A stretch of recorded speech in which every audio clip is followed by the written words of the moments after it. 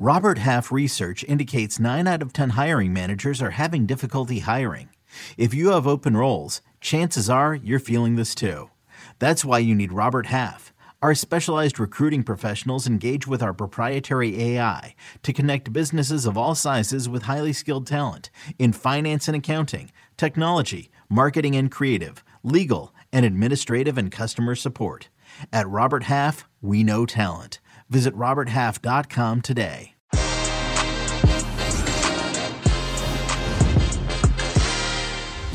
Things are tight, super tight in Serie A as AC Milan take advantage of Inter and Napoli drawing blanks. Juventus gets a late one against Atalanta. We touch base on Champions League teams and how they did this past weekend. Chelsea do a Leo DiCaprio and Titanic and are indeed kings of the world. We continue to be haunted by the eternal question, I Liga? And birthday boy Jimmy Conrad gets a present from the Toon Army, Atleti, and Roma. Amazing. The Que Golazo weekend recap begins right now. Hey everybody, welcome to Que Golazo. Thank you so much for being part of the family. Que Golazo Pod on Twitter, youtube.com/Que Golazo. Happy Super Bowl day if you're watching indeed. I'm sure you're getting ready with your Super Bowl party. Jimmy Conrad, birthday boy, how are you? I'm doing great. Thank you for the birthday wishes, everybody. The kindness that I've received from social media platforms and from you, Luis and Heath and everybody. I haven't heard anything from producer Des, so maybe soon.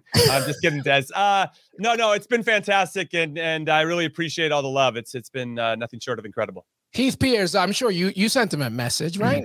Well, I did in a public forum on USMNT when they posted about him, because I actually think that's kind of a nice thing to do, considering, it was hard to get tickets there for a good while. But they finally followed me back. A U.S. men's national team Twitter account finally followed me back, which that's great. Yeah, but I will say, Des said happy birthday in the run of show. That's when the USMNT followed you back? Yeah, they didn't follow me back. I don't think they follow me still. It's a tough follow. I think on Instagram, maybe on Twitter. I don't know, one of the two. But boys, I know, but both of you have played for you. I get it. Oh my God, things are tight. I'm gonna write a really angry. Well, it's because we're pundits now. We take shots at them every once in a while. Hey, so can I also just say that Jimmy's birthday passed? It was yesterday. It's not like it was a week ago. Hey, listen, then schedule a show on his birthday. Okay, it's not on his birthday. It's, we'll catch him next year. You know what I mean? All right, fair enough. The birthday has gone, and we move over to the other birthdays, Heath's and mine, and we'll talk about it later as well. But welcome, everybody, to the Que Golazo Weekend Recap. Happy Super Bowl Day. Thank you so much for being part of the family. As I mentioned, Que Golazo Pod on Twitter and youtube.com. Hey, help us get to 10,000 subscribers. We're getting very close. And if you have a question about anything, please ask today. Get involved. Share a comment for Heath, Jimmy, and yours truly. Let's begin. Serie A, part of Paramount Plus's family, of course.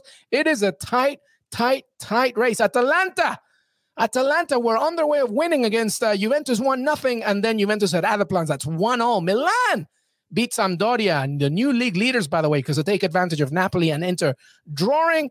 And let's get those results or the table, Des Norris, up on the screen as we discuss. Heath Pierce, let's begin with you. AC Milan. I thought they were going to win this thing at the beginning of the season. I think you too as well. What say you? Do they have a chance? I mean, I definitely think they have a chance. I think there's a new instilled confidence, in these last few weeks. You can just see a different belief system, and they're winning in a number of different ways. Obviously, this one, Rafael Leao, who's been on a blinder. And again, I've forgotten the stats. I think it's 5 goals, 3 assists in the last 8 games that producer just shared over with me. But they've been good. They beat Inter. They battered Lazio in the cup.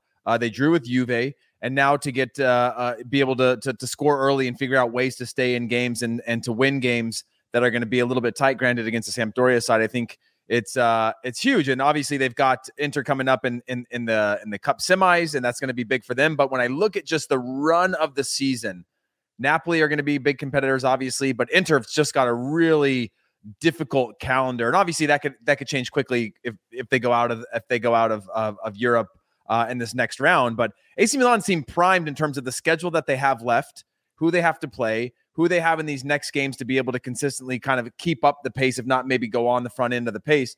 But there's just definitely been a little bit of a change of attitude, of mentality. these are the kinds of games that maybe if they score early, and I know Jimmy talks about this a lot, and maybe, hey, you score early. Now you go, what do we do now? We've got to defend for 80 plus minutes. But now their mentality seems to be on the positive of that. Like, hey, we're up 1-0. Let's hold on to this lead for the next 83 plus minutes. And I think that's been a little bit of a shift. So they've certainly got a chance. And I continue to think that I said AC Milan early on too, and started to doubt that, but I do believe that there's a new instilled confidence that they can pull this off. Yeah, I'm cautiously optimistic for my Milan friends out there that support the club, because there is enough of what Heath is saying for them to go on a run. They don't have any more European competition. They have the Milan derby over 2 legs in the Coppa Italia semifinals, as he mentioned. They don't play Juventus throughout the rest of the season. They will have Napoli away, which will be a difficult one and could prove to be quite vital. And they can win that. And they lost to Napoli in the first time around, I think, just before the end of the year. You're right, 100%. And you know what I like about them is that they can change their front line. They have enough players, enough options where maybe they didn't before. They'd have to rely heavily on one particular player or just on set pieces or a certain style. But now they can hit you with Leao. Right, if he's not working, well, Giroud and Zlatan, your 2 older guys up top, can maybe save the day. You got Junior Messias, who's come from nowhere. Brahim Diaz has been a revelation. Sadr Tonali, I think, is also underrated in this whole thing. Last year, he looked a little bit unsure of himself. This year, I feel like he's really locked down the spot. Losing Simon Kjaer in the back, I think, hurt them a lot. But Romagnoli's really now stepped up and started to get a little bit more consistent with Tomori next to him. And I really think, and we could say this probably about a lot of teams as we hit the stretch run and all over in all the leagues, you're only going to be as good as you're defending.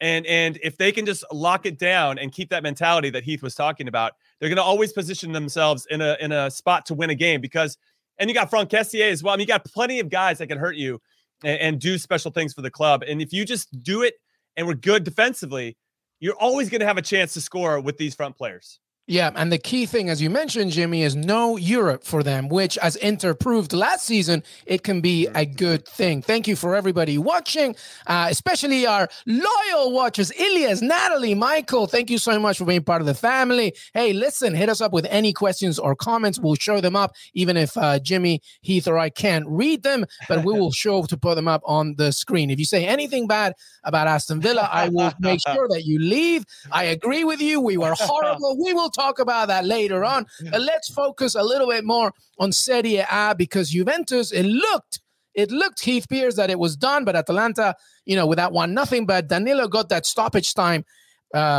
equalizer, which secures the fact that they stay fourth. That's massive. I think, even though that it's February still, that those little things count, Heath Pierce, making sure that they retain a spot like fourth. Yeah, it's one of those things where you look at it and you look at the form that Juventus are in and the quest that they're on, and you go, oh, they should have gotten 3 points. We talked about this in the preview of saying, okay, you're playing against an Atalanta side. And Jimmy mentioned it in the preview of like, if Atalanta was playing away, sure, they win this game, but they're playing at home. But you could see Atalanta have some really home form for some decent stretches there. I thought Juventus started the game well. Then it went into Atalanta's hands. Second half, same thing, kind of went back and forth. And to be able to pull that off, especially given that the game or the context of the game was that they were down going into the closing moments, to be able to scrap that out. Sometimes you just got to celebrate those types of moments, knowing that 3 points would have been great, Jimmy. And but ultimately they fall short of the 3 points. But I mean, you can steal a point knowing that a team's got it in the hand. It feels like a win at times, right? And still momentum forward, at least in my opinion. No, it's interesting. And we're getting a shout here from George saying, I don't know why people are picking Juve to win the league. They're still pretty far off of it, but there's something about this team that I think can't be denied. And if you look at the fact that they added a Vlahovic and a Zakaria to their team, they just got stronger in areas where they needed to get stronger. And yes, when I look at the table, what are they, 7 points off the top? They can make that up quite quickly because they're 9 points off the top. And they can still chip away. And I wouldn't rule them out completely. Now, I had Juve, I think, winning the league, which now I feel ridiculous even saying that, because I thought Ronaldo was going to go out in a blaze of glory, and I had all these reasons why, and now I look like a good goddamn idiot. But I didn't know what Simone Inzaghi was going to do with Inter Milan, and I think Inter has shown very, very well underneath them. But with regard to Juve, they haven't lost in the league since November 30th, and that was to Atalanta at home, 1-0. And I feel like there's just a different type of belief in the team right now. And if they could just go on that run, because these other teams are going to drop some points, I think we could see them hanging around with a couple games left to go. And then based on their experience, especially with their core players, you can't sleep on guys that know how to win championships. Keith and Jimmy, at the same time, let's just focus on this. this table, Milan, Inter, Napoli, Juventus, Atalanta. Do you see any major shifts, especially as the Champions League comes back? Jimmy, I'll draw back to you, and then Heath, you add. This is tough. I know Inter's got 2 tough matches against Liverpool, but they do have depth, and they have seen guys like Alexis Sanchez pull some magic out of their butts when you thought, the guy's probably washed, but they have figured out ways to have success. And Dzeko was secondhand goods now for Roma, and now look at this guy. I mean, he's just banging in the goals and scored a big one against Napoli this past weekend. Very well taken to get them even with points when they had a terrible first half, but a great second half. So they're another team that I think has some depth, has some options. That depth is going to be tested, to your point, LME, as they take on Liverpool. If you get knocked out at this point, the first time in the knockout rounds in 10 years, I don't think anybody's going to blame them or be mad or disappointed. I guess it depends on how they lose. But if they get knocked out, it's just going to allow them to refocus on Serie A. I still think Inter are the team that probably has what it takes to win, but I don't know. I guess it's so wide open. This is my favorite league to watch in all of Europe right now. Yeah, the thing that I would say is I don't think I think Juve have the ability to have a form that puts them in contention. But if you just look at the form of both Milan teams and Napoli, I just don't see how they're going to drop enough to allow Juve back into the conversation. I think Juve could go on an incredible run for the rest of the year and finish in the top 2 or 3. But to assume that 3 teams that are all actually in good form right now are going to drop off to allow that gap to close and be passed, I think it's just a little unrealistic, considering you look at this Juventus match against Atalanta and you go, well, I think they should be happy with a point because it could have gone either way into this one. And again, they have a favorable, I mean, most of these teams have favorable schedules, right, to see out the year in terms of who they're playing against. But when I think about Inter Milan, as Jimmy mentioned, I think the first half of that game worries me in terms of Inter Milan's form. They haven't been great since the new year. They've been getting results, but they haven't been great. And the fact that they're having to sort of claw their way out of these types of things, I think, well, that can be looked at as a positive, but at the same time, when I looked at Inter Milan in the past, and I go, man, it's just really hard to rule them out or bet against them. I see AC Milan with a different type of tone or attitude, almost like they're trending upwards. And Inter Milan, even though they're getting results, haven't been great in terms of their actual performances, the way in which they're getting results, a little bit trending downward. And so, it was a full strength Inter Milan side playing against a full strength Napoli side, and I thought that Napoli again showed more. Obviously, full strength being that they had Koulibaly back, they had Osimhen back, which is a huge difference than I think the rotating cast of characters that Inter Milan have in terms of depth. But yeah, I'm a bit worried about Inter Milan just in general in terms of their quote unquote form and needing to rely on that form to be able to get results for the rest of the year. So I could see them dropping off a little bit, but I don't see Juventus being able to make their way. And you got to add their Champions League fixture, the fact that they got to play Milan in the Cup. It's gonna be tough. Yeah, for sure. Yeah, no, it's gonna be tough, and we probably should give some love to Napoli here too, because Luciano Spalletti, the manager, has done a tremendous job with them and giving them that belief that they possibly could do it. They had a hot start, then suffered some significant injuries to some key players. Koulibaly, as you mentioned, now he's back, and I thought he looked fantastic. Maybe the man of the match against Inter Milan.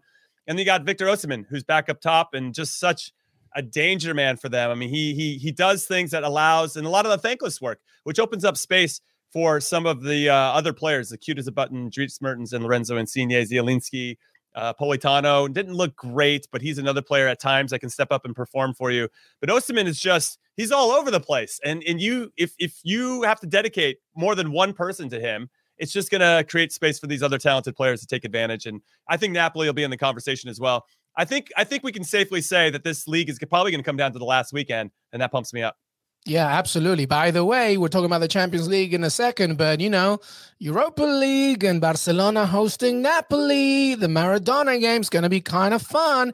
and I was watching, we'll talk about United in a second because we always have to, but United fans fuming at remembering when United board were like, Koulibaly is too expensive at 80 million. Let's get Harry Maguire instead. Yeah, how do you feel now, by the way? By the way, when they were saying that, Koulibaly was scoring a goal a week on headers. Like that which is what United love as well. They love a defense. I know, it's ridiculous. And now look. But anyway, let's discuss, as we mentioned, the Champions League. It comes back this coming week, of course, on CBS Sports and Paramount Plus. Que Golazo is going to be all over it, by the way, okay, with previews, with recaps, and so much more. And, of course, you can watch the game on Paramount Plus, CBS Sports. We're all over the place, all over it, all right? So make sure that you stay tuned. But we wanted to do something special here well, not that special for this episode, I guess. But, on Monday, we're going to do a proper deep dive preview on all 4 of the week's Champions League games. So keep an eye on the podcast feed and YouTube channel for that. But here, we wanted to just do, the good, the bad, and the ugly. That we're going to talk about the teams that are in the Champions League this coming week. Jimmy and Heath will discuss. We'll talk about the good, the bad, and the ugly. And the games, by the way, PSG, Real Madrid. I mean, that is clearly the highlight. Sporting against Man City, Salzburg, Bayern, and Inter against Liverpool. So let's talk, Jimmy Conrad, first of the good, okay, which is Man City destroying Norwich pretty easily for nothing. Cancelo didn't even need to step in. De Bruyne didn't need to start, etc. Salzburg, 2-1 against Rapid Wien. A goal for Aronson, by the way. And Paris Saint-Germain winning 1-0. Beautiful Mbappe and Messi performances there at the death. And Liverpool winning resiliently against Burnley. Fabinho making the difference. That's the good. What do you take from those teams and wins when it comes to the good, Jimmy Conrad? I would say that Manchester City are ridiculous. They were peppering the goalkeeper for Norwich. And I thought Norwich actually played really well for 30 minutes. They make one mistake and it's in the back of the net. And that's just how deadly and lethal that Manchester City can be. And I feel bad for Sporting at this particular moment. Not this game, Jimmy, against Norwich. They really didn't. They just. It's disrespectful to say they're B team, but it was like they didn't need to put like their star players. I guess. Yeah, that and did they even get out of second gear? I don't even really know. I mean, that's how ridiculous they are. With regard to RB Salzburg, obviously, huge shout out to Brendan Aronson for scoring his second goal in the Bundesliga in Austria this season. So. Good for his confidence. We want that to continue to grow. And I'm only looking at the March qualifying window. PSG and Rennes, when I watched this game, I saw good portions of it. Man, talk about another team that didn't really get into first gear and then decided at the very end, maybe we should try to steal all these points. And they did. So fair play to them for making that happen. We'll see if they can. It's not easy. Even world-class players don't always know how to hit a switch and just can turn it on and go. So we'll see if they can make that happen against Madrid. And then Liverpool, I thought it was a really nice professional performance. Had that been Liverpool a little bit earlier in the season, as we saw when they gave like a 3-3 against Brentford or whatever, I feel like they would have got a little sloppy, maybe made a mistake, but they really, really solid and got the 1-0 result and, shut up shop and took it from there. So good, different performances from all these clubs that you mentioned on the good side, but lots to take away from and obviously some positives that they can take into. Who impressed you the most if you pick one of those 4? Oh, Man City for sure. I mean, it's just their depth on display, as you mentioned, their B team, not even out of second gear. And I know it's Norwich. Okay, I got it, but not. They're at home. They're fighting to stay in the Premier League. I know it's not easy. We've seen other teams struggle in those same situations when they should beat Norwich, and it's not that easy. So I thought Man City looked very good, and that's going to be a tough test for Sporting. Yeah, I'd say the same thing. Obviously, Man City incredible, and we knew. As soon as the pandemic hit and rules started to change and not change in certain leagues, that it was always going to come down to not just the depth, but the quality of the depth. Mm-hmm. And Man City have had, and it's not their fault, the way in which their team got COVID was in an opportune time. The way in which they were able to get points when others didn't, postponements and all these things. They've pretty much had control of the situation. They've controlled what they could control, and they've made the most of it, which means they're in fantastic form right now. And again, going into Champions League, it's exactly what you want to be. For RB Salzburg, that's the one that I would focus on for a minute. RB Salzburg have the league wrapped up. I think they're 14 points clear. The interesting thing about RB Salzburg going into Champions League is they're playing against, obviously, Bayern Munich, who we'll talk about as the bad, but it should be the bad and the ugly in terms of their performance over the weekend going into a Champions League. But they play Wolfsburg from their league, who obviously play in Europe quite a bit. Twice. They play them in the cup. They play them in the league as well. And they're in second place in the league. And I don't know, and I would love your guys' take on this, if that's a good tune-up or if that's a complication in terms of, hey, we've already won the league. Is that a good thing to have a tune-up? They play them twice between the two legs of the Champions League. Or is that a distraction, right? When you talk about you don't have the depth that you'd have some of these bigger clubs.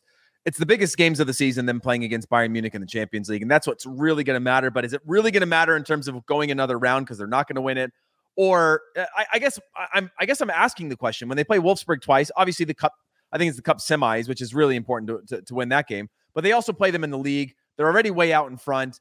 So is that a good tune-up knowing you're playing against the second best team going into another game? Or is that just like, hey, it's more matches. It's not opportune. We'd rather play somebody down at the bottom of the table that we could batter or roll out a second, our second lineup and know we could get a result against. I think for leg one, I would rather play a team that's better, so it keeps me sharp going into that first leg. Whereas for leg two, you could be a little bit tired if the game is in between, if it's sandwiched, that's where I'd rather maybe play a Norwich or a team at the bottom of the table. So I could rest those legs so they're sharp for that leg too, because you're going to need a specific result, right? Whether you're holding on to a lead or you're going to chase the game. But the one leading into the first leg, I'd almost rather have a team that's pretty good, so that I'm raising my level to that. I don't have to like figure it out against Bayern Munich in this 15th minute when we're like, holy shit, chasing the ball around. Like, well, how do we get back into this game? How do we get control of the rhythm? But you've already kind of established that, and you had a good game prior. So I guess that's what I would say. I don't know if that answers it.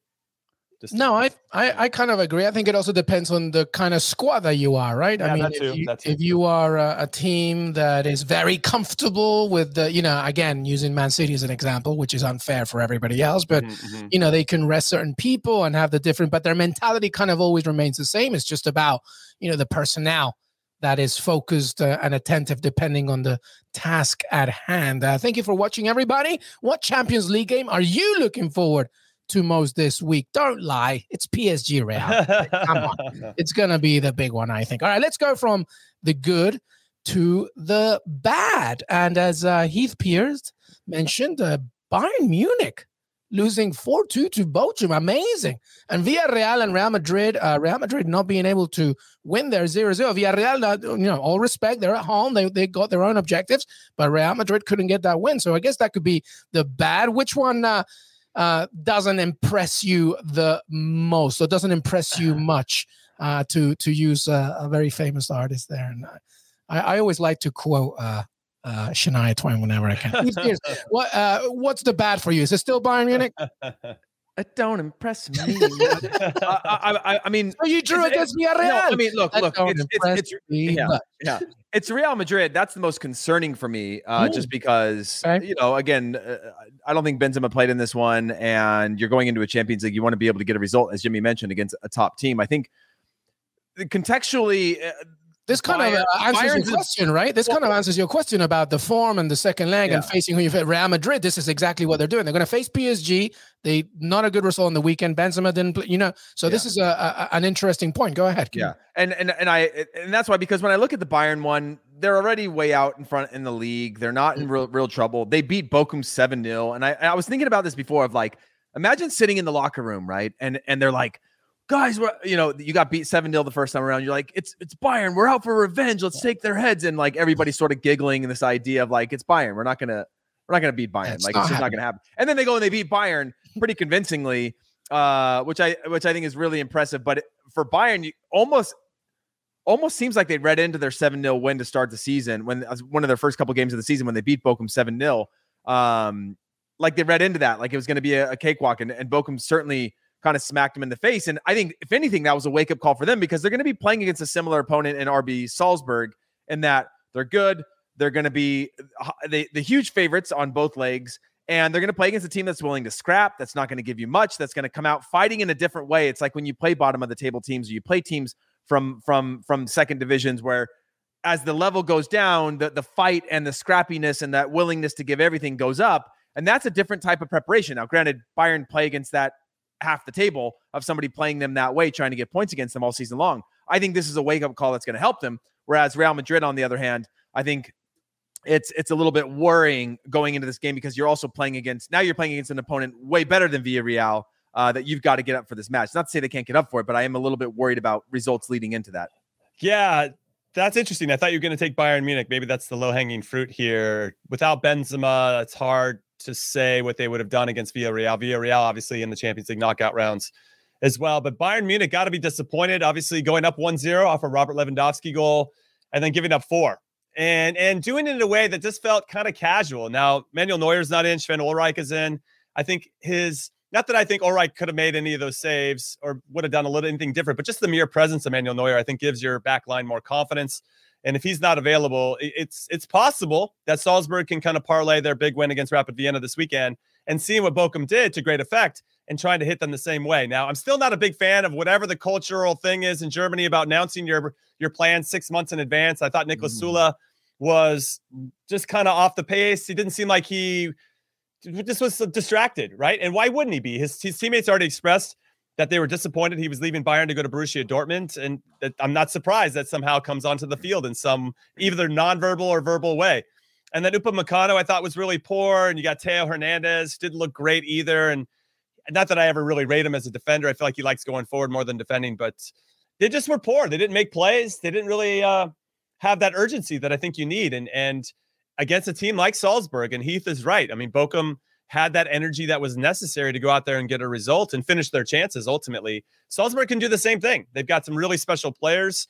You got Okafor and Adeyemi up top underneath with Aronson, and they're very well organized. So now I'm a little, not necessarily nervous for Bayern Munich, but I feel like I've upped my thought that maybe Salzburg does have a chance. And if they can scare them in that first leg, anything can happen, even though I think we're all sitting here going, yeah, it's Bayern. Over maybe one game, maybe, but over 2 legs, I think Bayern's class will show through. Let's not forget that Bayern Munich are one of 3 teams with a 100% record in this season in the Champions League, of course, with Ajax and Liverpool being the other. So that was the bad. Let's talk about the ugly. I mean, this was crazy.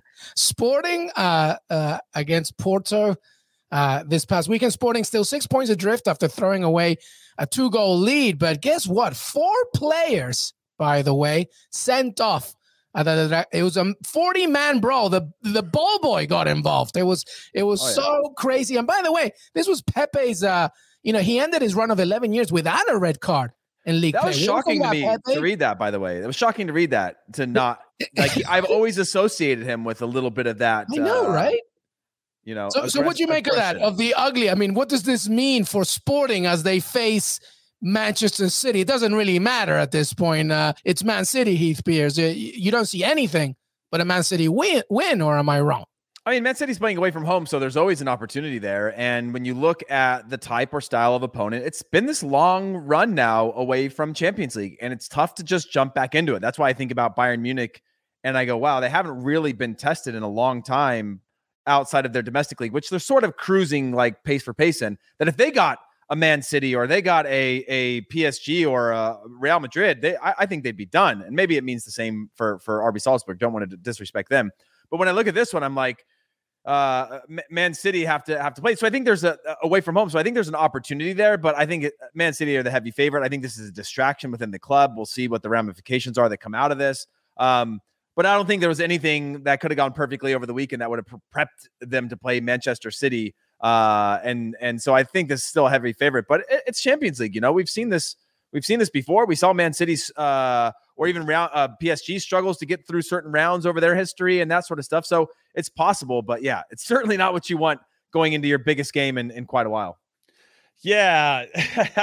I don't know what to make of this. But by the way, Jimmy, if you're going to brawl, then you should have 40-man brawl. Well, I mean, I was going to give everybody one guess as to who was the catalyst of said brawl. And Pepe is probably one of the first to come off of your tongue when you say that. Now, apparently it happened at the end where he thought he got kicked in the face and he was looking for a penalty or whatever. And of course, people are like, come on, dude, get up. And that's what kind of kicked it off.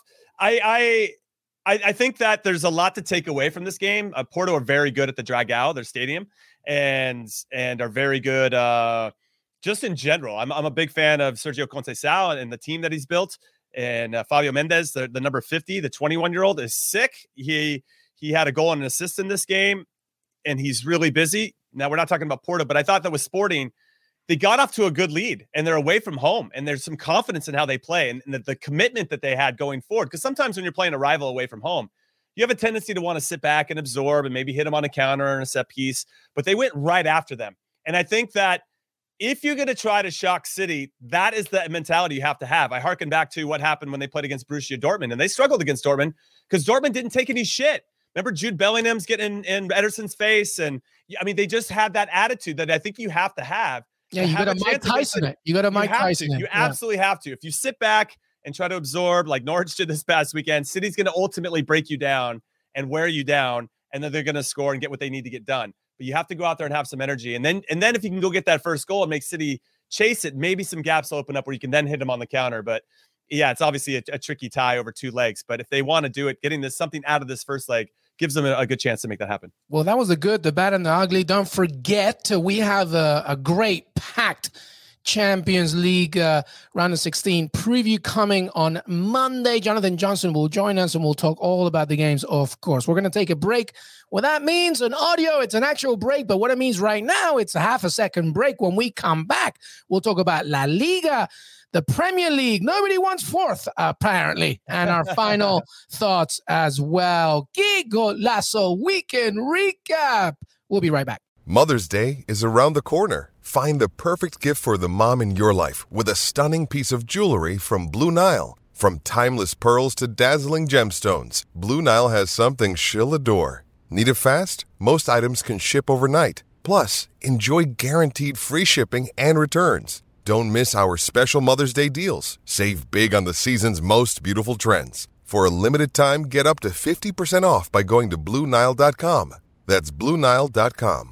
Another day is here, and you're ready for it. What to wear? Check. Breakfast, lunch, and dinner? Check. Planning for what's next and how to save for it? That's where Bank of America can help. For your financial to-dos, Bank of America has experts ready to help get you closer to your goals. Get started at one of our local financial centers or 24/7 in our mobile banking app. Find a location near you at bankofamerica.com/talktous. What would you like the power to do? Mobile banking requires downloading the app and is only available for select devices. Message and data rates may apply. Bank of America NA, member FDIC. Hey, everybody. Told you we'd be back very, very quick. And here we are. Here's our little plug, by the way. Get ready for the big Champions League game with Pluto TV. Pluto TV is your home for premier pre-game coverage. This is the first time I'm doing this read, so be quiet if I stumble. With Real Madrid TV, a free 24/7 channel dedicated to the beautiful game. Watch the match preview Champions League special on Valentine's Day. Whoever had Valentine's Day right after the Super Bowl is insane, by the way. And that's at 1 p.m., along with 1,000 and thousands of movies, TV shows, sports, news, comedy, and much more free on Pluto TV. Download the free Pluto TV app on your favorite streaming device and start watching today. Pluto TV, drop in, watch free. And that was it. All right, no more reads for me, please, Desmond. I don't want to keep going. All right, let's talk about La Liga. Oh, my goodness. Espanyol looked like they had a win here, Jimmy Conrad, but Barcelona, Luke de Jong, I think it went to 2-0. No, Des Norris, I'm reading. It's a big, big point for them. Jimmy Conrad, talk to me. Yeah, well, they got off to a great start. And Pedri, who is only 17 years old, scored the goal in the first, 2 or 3 minutes. I think he's probably one of their top 3 players, which is a scary proposition of how good he's going to be because he's only 17. And to what Heath said earlier, this Barcelona team is so fragile defensively. They score early and they're like, we got to hold on to this for 88 minutes? I don't know if we can do that. And true to form, they gave up 2 goals to make that happen. Eric Garcia, for me, I don't know where the hype is. I think he's overrated as a defender. I think Man City giving him away for free. I think they still won that, even though they got him off the books. And they're just like, you can have him. Yeah. Oh yeah, he's good. He's good. Don't worry. He's good. You can have him. Man City's like, no, sorry. No gives his backsies. They got to sort that. Exactly. They got to sort that out. Their back line. They're not alone. There's a lot of back lines out around the world that need some help that could probably solve some of their problems. But Barcelona is definitely high up that list. And they're going to have to make some moves over the summer, I think, to strengthen and really go where Xavi wants to take them and maybe get back to what they once were. And that's probably still a few years away. But defensively, they got to figure it out. Ter Stegen didn't, shower himself with glory in this particular game. But yes, the player that you think, or at least I liken to Marwan Fellaini at Manchester United, is like, one of these things is not like the other. Like, he just doesn't fit the club. Luke de Jong is that for Barcelona. But the guy continues to score big goals for them. And that's another big one to earn the draw there in the 95th minute. Yeah, can I just point out that I'm on the live score right now because I missed the last. Pedri's 19. Sorry about that. Basically, the last 10 minutes of this game when we were starting our show, and in the 92nd minute, Gerard Piqué got his second yellow and sent off. Okay, and then and at the same time, Ribaldo got a yellow. The 93rd minute, 30 seconds later, Ribaldo was sent off with his second yellow, and then in the 96th minute, Luke de Jong scores and Morlanes gets sent off. There's 3 red cards in stoppage time in this game. Luke de Jong comes up as the hero from Adama Traore. But yeah, there is a fragility to them. And again, I think we had talked about this. Their first, or Xavi's first game, wasn't it against Espanyol? And Espanyol dominated that game as well. Like, they got out alive, Barcelona did, but Espanyol were the better side on the day. And in this one, again, like, you can't underestimate the importance of these local rivalries and derbies. And the fragility of this team, obviously great Serginho Dest back in the starting lineup, but never bodes well when your team gives up 2 goals. Not to say it's always anybody's fault if they're not directly involved in a play, but never a good look when you're trying to establish yourself, because that means your defensive line goes under the microscope, and then perhaps they start to watch how you spend your time over 90 minutes, even if you're not involved in the goals, and it kind of allows you for a chance to or gives a coach a chance to try something different, which isn't great. But yeah, overall, good game. Well, there is a narrative here, just like Juventus, where, the most important thing for Barcelona and Xavi is to get that Champions League spot. They are 4th with that. They do have a game in hand on Real Betis, who won as well, by the way. And what are the rest of those results or the table there? There's no in La Liga, because as I mentioned in our intro, birthday boy Jimmy Conrad, Atletico, what a game, 4-3. I guess they woke up, but they are 5th still just because of that point with Barcelona. Some other results. Any takeaways, Jimmy Conrad? Anything else there from La Liga? Of course. Atletico Madrid. What?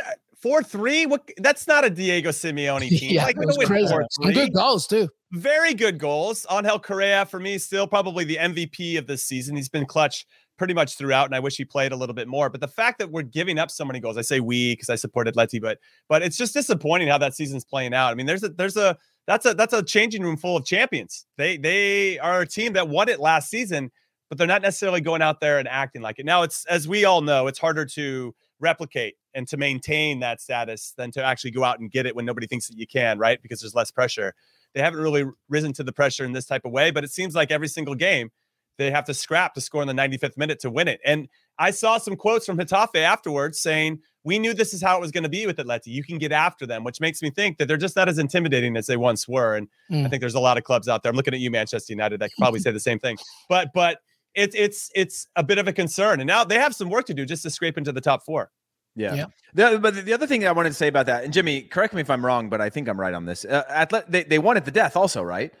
Yes. Yeah, I think it was in stoppage time, and I think that's a theme that we're starting to see. We saw Juventus get a point at the death. We saw West Ham point at the, getting out of it at the death. We saw I think, what are the other two? Barcelona at the death, and then there was one other as well. Yeah. I mean, it's that time of year where schedules are stacked. Pandemic is starting to catch up. People are tired, and like you talked about, Jimmy, with regards to Atletico Madrid, it's a very difficult thing to repeat. And also the motivation, right? They talk about this a lot in the NBA when they have these stacked teams, that it's like, it's one thing when you fall short. It's another thing when you win it, where you just have to start all over again. You start from scratch. And it is a long way mentally to go week after week after week of peak performance and the ebbs and flows and the stresses that come along with that.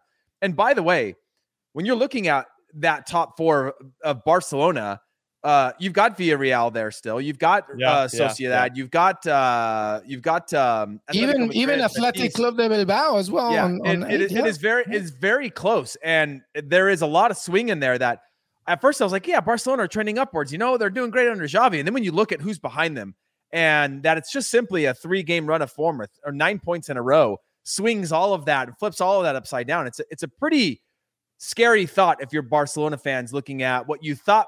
Even, kind of just focusing on your form alone, you go, oh yeah, we're going to ride this out into a Champions League spot. But there's other teams in there that can do the same thing right now. Absolutely. That's why I said in the intro, I-Liga? Well, we will see as this keeps on trucking, by the way. And as you mentioned, Real Sociedad did get that win. So they're still around, even though they were much better earlier on. All right, let's leave Spain and let's go to the Premier League. Nobody wants 4th, as I mentioned. West Ham, Leicester, he touched on it. The hammer spared blushes by Craig Dawson.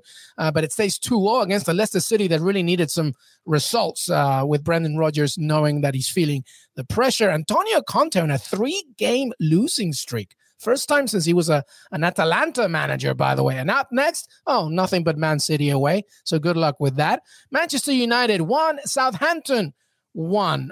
You got to give it up to Ralph Hasenhüttl, by the way. Amazing.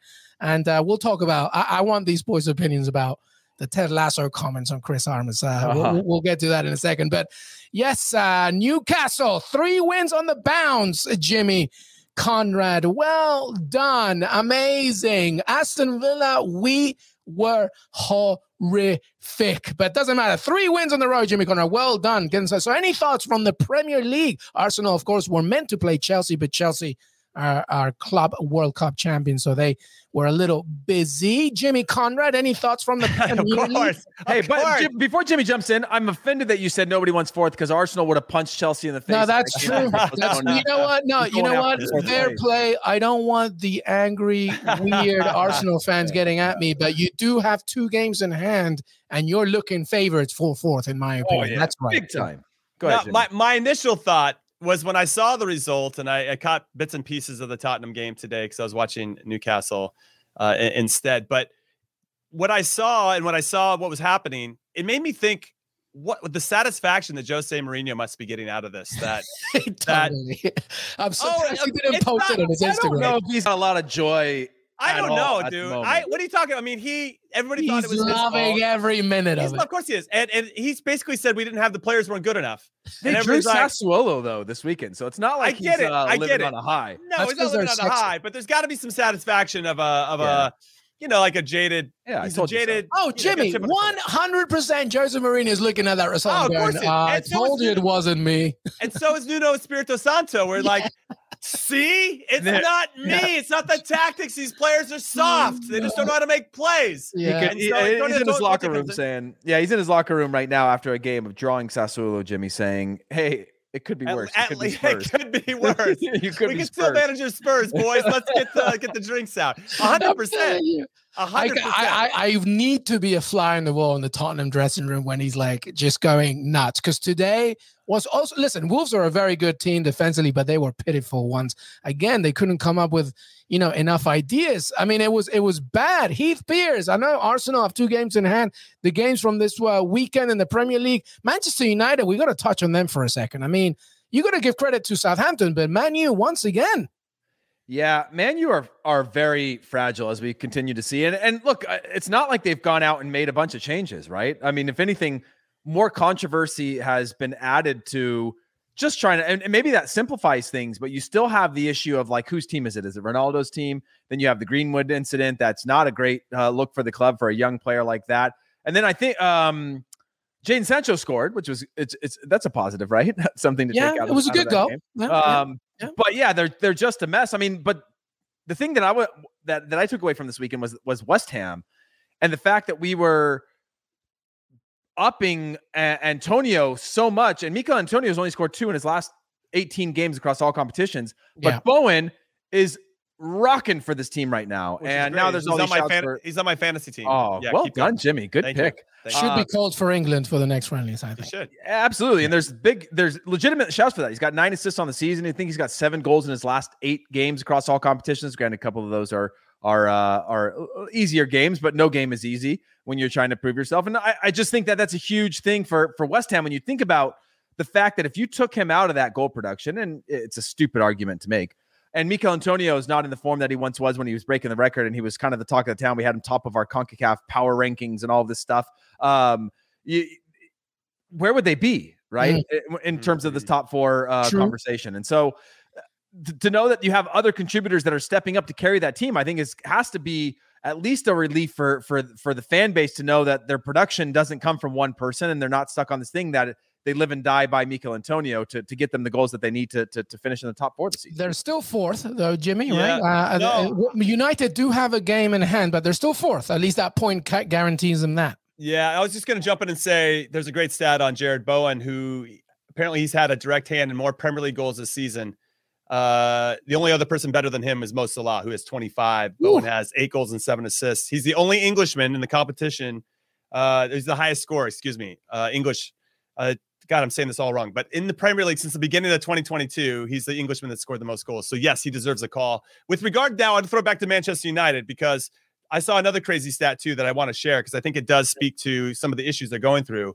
For only the second time in their history in the Premier League, Manchester United have failed to win back-to-back matches despite being ahead at halftime in both, having less done so in December 1998. So there's something clearly afoot with them. I don't have issues with Rangnick. I know I'm not a Manchester United supporter, and it's the highs and lows of being that is pretty dramatic at the moment. There's a clear issue though, Jimmy, but right? It's toxic. I mean, what do you make of the Chris Armas thing, by the way? Them with the Ted Lasso? Yeah. So it's not great. I feel like somebody said to me, "Oh well, isn't that a compliment because he's such a nice guy and he wants what's best for the players?" And I'm like, no. It's not a compliment. They're using it the other way, which is this guy is a happy-go-lucky American who knows nothing about the game. I promise you, that's what they're going with. 100%. But I also thought, okay, let's take Chris Armas out of it, and you brought Jesse Marsh in. I feel like they still would have given Jesse Marsh the same nickname. Yeah, right? There's he's an American. He's got a good energy. So I think so I'm trying to like. Is it just because he's an American and there's just that perception about what we know about the game and what we don't and blah, blah, blah. So I don't know, but I think the bigger point is that there's no respect of hierarchy in that club right now. Yeah, but don't you think that I feel like that's probably been called to, I'm guessing that like they probably called Dane Murphy at Nottingham Forest, the same thing, that if the results were different, I would feel like people would still call him that. It would just be probably said in a different light. Now it's being used to drag him, right? Unless, of course, it's like Sir Alex Ferguson that's actually saying it. Anybody seen Ted Lasso around? I never said, "Oh, let's call him that." Yeah, no, but listen. There's a toxic situation right now. To your point, I mean, the other part of the article was that Ralph Rangnick gives him homework to do and all that, and they don't like it. Ronaldo doesn't look happy. I mean, there's a lot going on with Manchester United right now. Right. I mean, that's the bigger essence. I mean, if you look at it, if you can extract the emotion out of their situation, you go, listen, we had plenty of chances to beat Middlesbrough in the FA Cup. We just didn't score them. We had plenty of chances to put Burnley away before they got back into the game, which both of the goals that they gave up in those two games was their first shot on goal for both opponents. You're like, okay, sweet. Now we got to be perfect in the back because our attack just isn't firing on all cylinders. Yeah. And then you got the Southampton game. Okay, maybe they didn't have as many chances, but they had enough to maybe, squeak something out. Plus, while this is all happening, you have Harry Maguire probably playing as bad as he has in the last few years. Luke Shaw hasn't been up for it. Ronaldo's going through a super slump, and he needs to do more abs or crunches to make himself feel better again, or whatever the hell he does. He's going through aging. He's going through that aging. That too. It's like, but Jadon Sancho's at least benefiting from it because he's been looking pretty good. What has been our argument this whole time, Jimmy? At the very beginning, like Ronaldo's introduction blinded Jadon Sancho's productivity, and now because Ronaldo's not, it's just tough. By the way, Natalie, you a great comment, Natalie. They're just a bunch of Jamie tarts. That's very very good. And we've talked about it before. That's not only the coaching and the players, but their transfer policy, like the players they brought in, did they necessarily work? It's just there's so much to unpack there with Manchester United. There is. All right. Well, listen, let's finish off today with our final thoughts. It could be anything. I mean, we haven't even really talked about, Chelsea being kings of the world as they beat Palmeiras in the Club World Cup. Pulisic, any thoughts on that? How about Edward Mendy, by the way? Should he win Ballon d'Or? I mean, Champions League, AFCON, UEFA Super Cup, FIFA Best, the Club World Cup, African Best Goalkeeper of the Year. It's quite a lot. Final thoughts here, Heath Pierce. Yeah, I think he should, but if he did, then what would happen to Lewandowski again? If they just he's like, I can't catch a break. Yeah, I mean, it's this Zlatan story, just like second best for 15 years of your life, which would suck. But my final thoughts are Spurs. I said I didn't like Emerson. He got dropped, and then they looked even worse. Put him back in the team and give him another shot. But after they play Man City, they actually have I think it was, let me see, Burnley, Leeds, and Everton. So that's a window for them to be able to kind of right the ship or wrong the ship. But at least there's a window that they can look to where they could try to hope. Because if they go from 3 to 4, as I think you had mentioned that Conte hasn't done that since 2009 or something like that, 3 losses in a row. And so if they can bounce this, it'll be 4 probably against after Man City. But that could be something that helps them out along the way. Just wanted to point that out, that there is hope, but I hope that they lose all those 2. Jimmy? Yeah, I'm just going to jump in and for whatever you think about Roman Abramovich, when he bought the team at Chelsea, he wanted to make them one of the best clubs in the world, and he finally did it by winning the FIFA Club World Cup, because you can really then win the distinguished. You can't just say, oh, we won the Premier League, we won the Champions League, we're the best team in Europe. The Club World Cup does actually help you define that as all the top clubs come in. So whatever you think about that, they did it. They're on top of the mountain. They lost in 2012. They captured that trophy. And 2 of the most expensive transfers, 2 out of the top 3 expensive transfers in Chelsea history, Kai Havertz and Romelu Lukaku, both scored in that. So that money is well spent, Roman Abramovich. Oh my gosh, Jimmy. No. No, I'm just saying. No, I'm it's just the saying. Club World Cup. I don't even know if the players took it that serious. But come on, man. Lukaku needed this. Come on. Lukaku you can't call it money well spent. Yeah, you can. That's what. Listen. All I'm saying, listen, whatever. I'm not an Abramovich fan, or even though one of my favorite clubs is Oil Money Central right now. But and I'll raise my hand and own that. But he came out and said that this is what I want for this club, and he's done that. I'm just saying that the guy followed through on what he said, and he spent like $2 billion to make it happen. So fair play to him. He wants Chelsea to be a staple of the global game, and the Club World Cup, whatever we think of it, is part of it. And that's I agree. Okay, thank you. Also, just a shout out, Romelu Lukaku now has over 10 goals, leads Chelsea in goals in all competitions. It's the 10th straight season he's done that. So fair play to Romelu Lukaku. Kai Havertz, another fun fact for everybody before I let you go, is the first player to score the game winner in the FIFA Club World Cup final and the Champions League final since Leo Messi did it in 2011. Pretty amazing. Well done, Chelsea. Next up is Crystal Palace before your game against Lille. And that is it of Que Golazo Weekend Recap. We have a loaded week coming up, everybody. It's Champions League content. Fabrizio Romano in the house. We'll have some weekend previews, so much more. I am not here next week, the following week. So these two are going to be taking over, but we have a massive, they just found out. They just found out, by the way, as well. But thank you, sir. Hey, Jimmy Conrad, I hope you listen. Don't listen to Heath Pierce. It's still your birthday, all right? I'm gonna enjoy it. I'm gonna milk it for all it's worth. Celebrate it like a 17-year-old on Instagram. Like they spend a month on the birthday. Like we can do the same. He doesn't agree. I just can't believe Jimmy just gave Romelu Lukaku credit for scoring 10 goals across all competitions for 10 seasons. Across all competitions, Jimmy? I mean, they played 10 goals and like, hey, you know what? I don't care about that one goal. I'm talking about 10 goals for Romelu Lukaku. I'm trying to be a positive force. I like Romelu Lukaku, I just want to give him some love. Listen, he scored in both the semi and the final, and I just think that I love him as a player. I thought he was the answer to everything at Chelsea. So did I. Clearly he is. And so by the way, only 28 years old. Only 28. I know. He's got one more World Cup in him, I think, and it's this time around. None of us have any World Cups. Trying to build confidence over here, Heath. Yeah, that's true. All right. Well, Heath Pierce, thank you so much for being here, buddy. Thanks, I guess. Jimmy, thank you, man. Happy birthday to me. Happy birthday to you, Jimmy. Thank you, everybody. Make sure to follow us on Twitter, Que Golazo Pod. We're on YouTube, Spotify, Apple Podcasts, anywhere you listen to your pods. A massive week of action here at Que Golazo. Make sure that you're with us throughout it all. Have a great Sunday night. Enjoy the Super Bowl, especially the halftime show. Let's get it, baby. Have a great night. See you next time.